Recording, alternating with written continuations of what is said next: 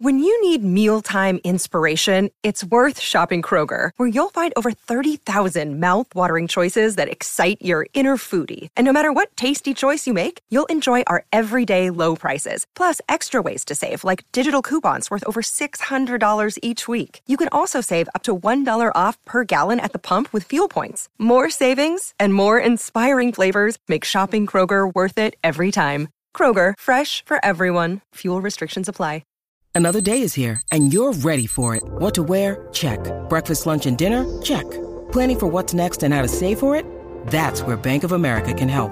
For your financial to-dos, Bank of America has experts ready to help get you closer to your goals. Get started at one of our local financial centers or 24/7 in our mobile banking app. Find a location near you at bankofamerica.com/talktous. What would you like the power to do? Mobile banking requires downloading the app and is only available for select devices. Message and data rates may apply. Bank of America N.A., member FDIC. It's time. It's time. Time to get in the zone. Time to get in the zone with the 49ers Web Zone. This is the No Huddle Podcast with Al and Brian.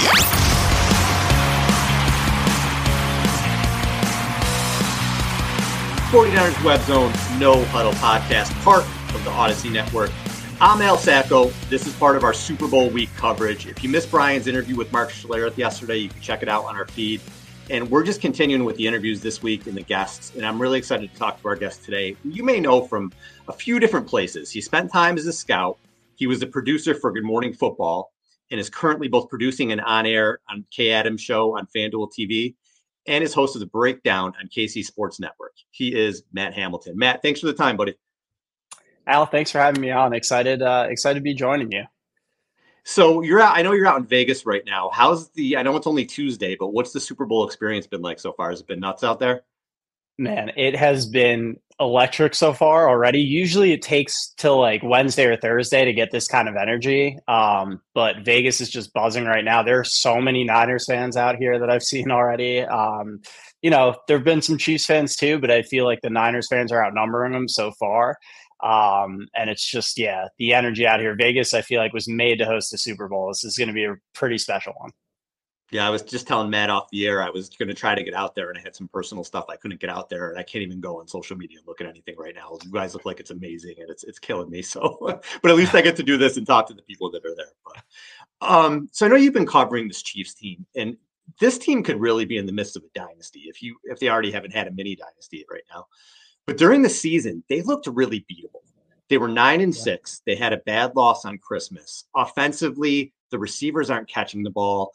Travis Kelce was looking, I guess he was looking his age there for a while. He was looking kind of old. They were held to 20 points or less overall in the season 10 times, 20 points or less 10 times this season offensively. The defense is still looking really good. But still, going into the playoffs, I'm like, this is a Chiefs team that can be beaten. This is the year. And here we are in the Super Bowl again. What did they do to turn it around and right the ship in the postseason?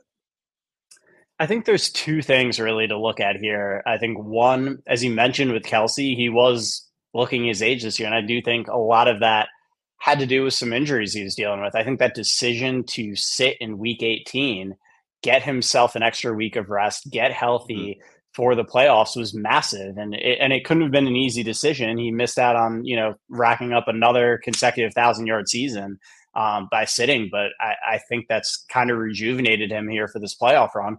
And the other factor is Patrick Mahomes really changing his approach. He was turning the ball over at a rate we'd never seen before this year. He was really pressing at times, forcing things.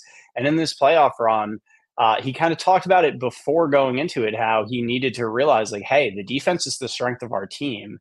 I need to take the throws that are there, take what the defense is giving me, and protect the football. And that's really what he's done. He hasn't turned it over once this entire playoff run. He hadn't even gone back-to-back games in the regular season without a turnover. So I think it's those two factors that have really contributed to this run we've seen out of KC. In the Chiefs D, this is the part that scares me about them, because their defense has been so good. They held opponents to 21 points or less in 17 of the 20 games. But in the games that they allowed 24 points or more, which were to Green Bay, Denver, and the Bills, they gave up a total of 464 rushing yards, and those teams ran the ball 104 times. They have the seventh worst yards per carry against them at 4.5 this year during the regular season. Is this the way the Niners can attack the Chiefs, or do you think this is overblown watching them the whole year as you have. No, absolutely. I think you hit it on the head. I think that's the one weak spot in this defense. And we saw Baltimore get kind of scared out of running the football by the stacked boxes. I think with the Niners are going to have to go strength against strength, bring out some heavy personnel and run the ball and not get scared out of it when the Chiefs go heavy. Obviously, you still want to have some balance and use those talented weapons that Brock has, but I do think that's the weakness because the secondary has been incredible, especially those corners. Trent McDuffie, L'Jarius Sneed, I think has become the best cornerback tandem in the NFL. So you really, especially throwing outside the numbers, you got to take advantage of the middle of the field in the passing game. And you have to stick to the run, even though we know, knowing we know about Spags, he's going to be aggressive up front and he's going to try to take it away. But you just have to have faith in your guys up front. If you're the Niners, that you can win, and there's no reason not to have faith that you could win with your heavy personnel against theirs. Yeah, and I think that's the way they have to go too. I'll ask you a little bit more about that later. But you mentioned Spagnuolo. He's been such a big game DC all throughout his career, going back to the Giants when he had those games in the Super Bowl against the Patriots. He just comes up big, it seems like, year after year. What do you think it is? Does he change his approach? Does he disguise things more? Why is Spags in his defensive so effective in the postseason? It's a great question because I don't know if there's anything that tangibly. I think it's just that he stays so aggressive. And I think you see a lot of defenses in big moments in playoff games get a little bit shy. They don't want to give up the big play there and I don't think Spags has ever been afraid of giving up the big play. You go back to Super Bowl 42 when he was with the Giants against the Patriots, he came after Brady play after play after play. He got creative up front in how he designed things too and disguised things. But he came after him, and there were a couple near misses downfield that the Patriots had, but ultimately that was the difference in that game. And we saw him do it to Lamar Jackson again a couple of weeks ago. He challenged Lamar to beat him, and trusted his corners to be able to cover the back end when he got aggressive up front, and it's worked beautifully. When you were a scout, were you a scout for the Lions? Mm-hmm. Okay, how long were you there for? I was there for a year in 2013. So Stafford, Calvin, Reggie Bush, Darius Slay's rookie year. Yep. So were you had to be pulling for the Lions in the NFC Championship game then, right? I had mixed feelings, obviously. Yeah. My time up there, that fan base, what they've been through. I would have loved to see it for them, but I'm a huge Purdy fan from what I've seen, and I think he gets a lot of unfair criticism. So I wanted to see him have a big game. I definitely didn't want to see it, go the way the first half was going. I kind of, both sides of me were being torn there. I'm disappointed for the Lions, but I was really happy to see Purdy have the second half that he had. And hopefully, I know it hasn't shut people up, but he should be on his road to shutting some of those people up. Yeah, and I do have some Purdy stuff to ask you too, but I guess I asked you about that NFC Championship game because I know you probably watched it closely, because I'm worried about coming into this game. I know Purdy's inexperienced and he's got to take care of the ball, and there's been a lot of talk on Purdy. But if people have been paying attention to this 49ers defense, they have not looked good lately. Yeah. Going back to the end of the regular season, in that first half against the Lions, even Nick Bosa called it embarrassing, and it was. And if they come out against the Chiefs, I don't know if the Chiefs are going to leave the door open. So when you look at how bad they were in the first half and just how inconsistent they've been, is there anything you're seeing on that side of the ball for the Niners that is showing where the issues are? Yeah, one of the things in that game that really jumped out was the Lions' ability to attack the edges in the run game. Mm-hmm. I've never seen that many toss plays be that successful. They just weren't taking care of the edge and rallying to the football well enough. And that's, it's surprising when you have the personnel that they have that was happening. They were getting outflanked a little bit. And I do think, I think they miss Talanoa Hufanga, who is just an absolute missile and can blow things up. He's an impossible guy to replace because there's nobody in the league currently that plays like him. So I think that's been a part of it too. But yeah, it was kind of stunning to see that. And even in the second half, while they got some stops, some of it was more due to the Lions' miscues. So hopefully these couple of weeks have allowed them to reset, get a little bit healthier. I'm sure there's some injuries that are factors in there up front too, not to make excuses, but hopefully these couple of weeks allow them to get a little bit healthier and get back to being the team that we know they can be defensively. Mahomes is the great equalizer because he's, the best quarterback on the planet. But when you look at the rest of the Chiefs personnel, do you think they have what it takes to attack the Niners defense? Can they attack the edges, or are they more in between the tackles with Pacheco? Yeah, I mean, Pacheco is, does his best work in between the tackles. I do think there are ways you can scheme it up. Joe Thuney, it sounds like, is probably not going to play, which would be a big blow for that offensive line. And then, when you look at the receiving core, Rashee Rice has really emerged as a number one over the second half of the season. That's been a big part of their turnaround as well. So definitely don't sleep on him with all the Kelce stuff going on. He is a legitimate number one in this league. And we've seen guys, Marquez Valdes-Scantling, I think, was a little in his head during the season with some of those drops. He's made a huge play in pretty much every playoff game for them. So we know that there are guys that can make big plays in these games. So, while they've had some struggles at some of the other spots outside of Kelce, even at points during this playoff run, this is an offense that can be really dangerous. And as you said, when you have Patrick Mahomes back there, it's always terrifying. Yeah. Yeah. I don't care what they've done this year. He could put up, I feel like 40, any day. He's just amazing. All right. We talked about Brock Purdy, and this is a 49er show, and we talk about this every single show, I feel like, but it is frustrating, to watch him as closely as I have, and I'm sure you have, and just see what he's accomplished this year as a second-year quarterback. Any second-year quarterback doing this is incredible, let alone somebody who was taken in the seventh round. And it feels like the goalposts just continue to get moved for him. He can never do. Maybe if he comes out and throws 5 touchdown passes and looks like Joe Montana in Super Bowl 24 or whatever it was, maybe people will finally shut up. I don't know, but when you saw him this year, I'm just curious. Again, you were a scout in the league. You've worked in the league forever. Just what is your take on Purdy from what you saw in the regular season and even the ups and downs he's had in the postseason so far?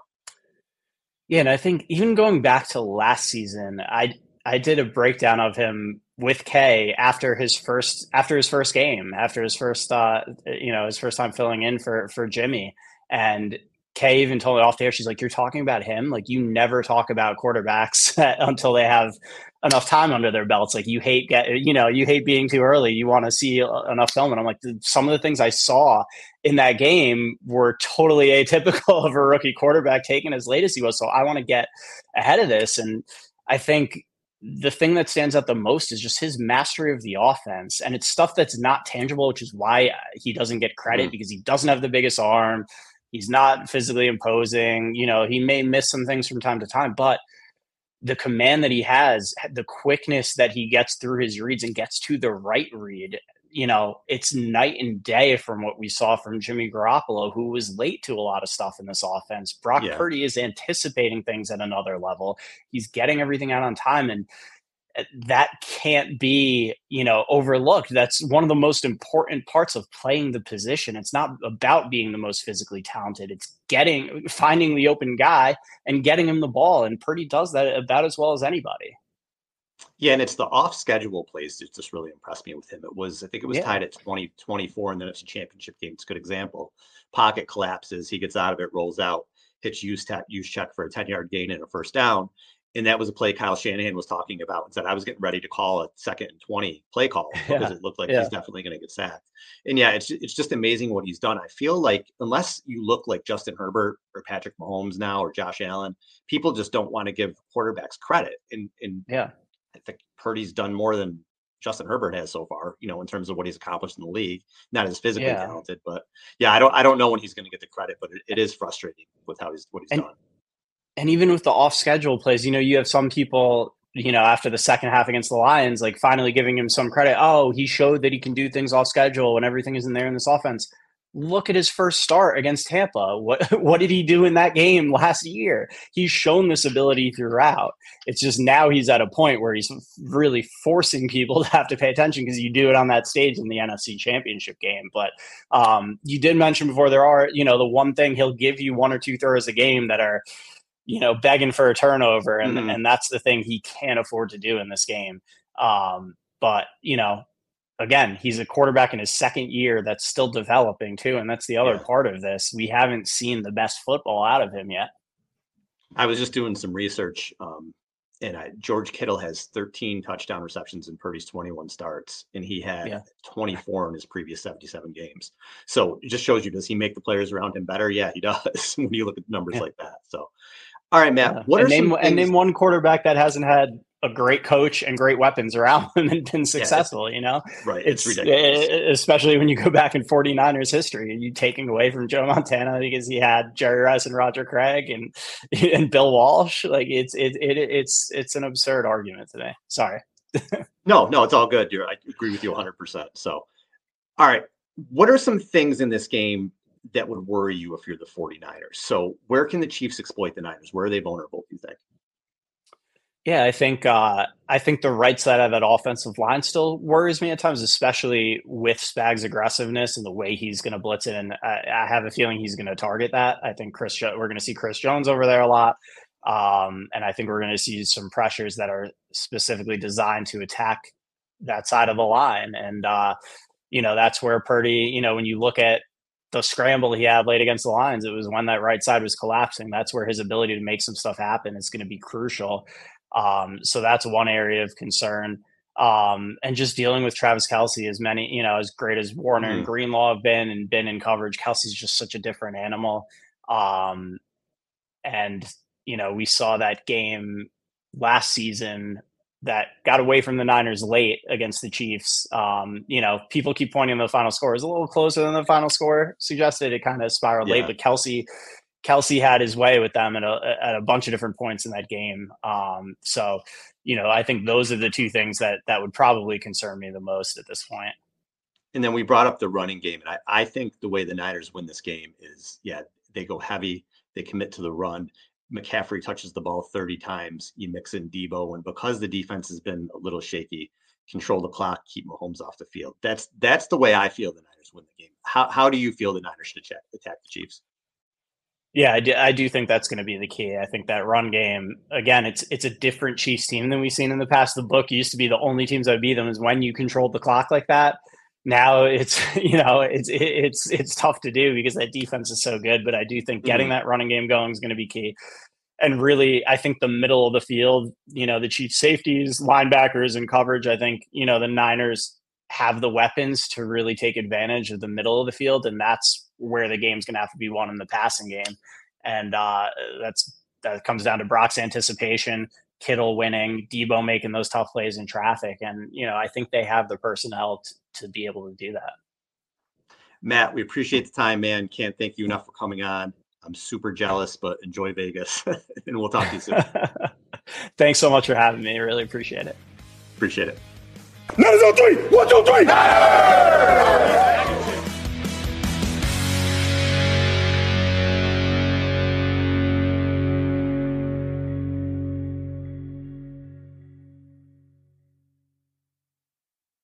2400 Sports is an Odyssey company.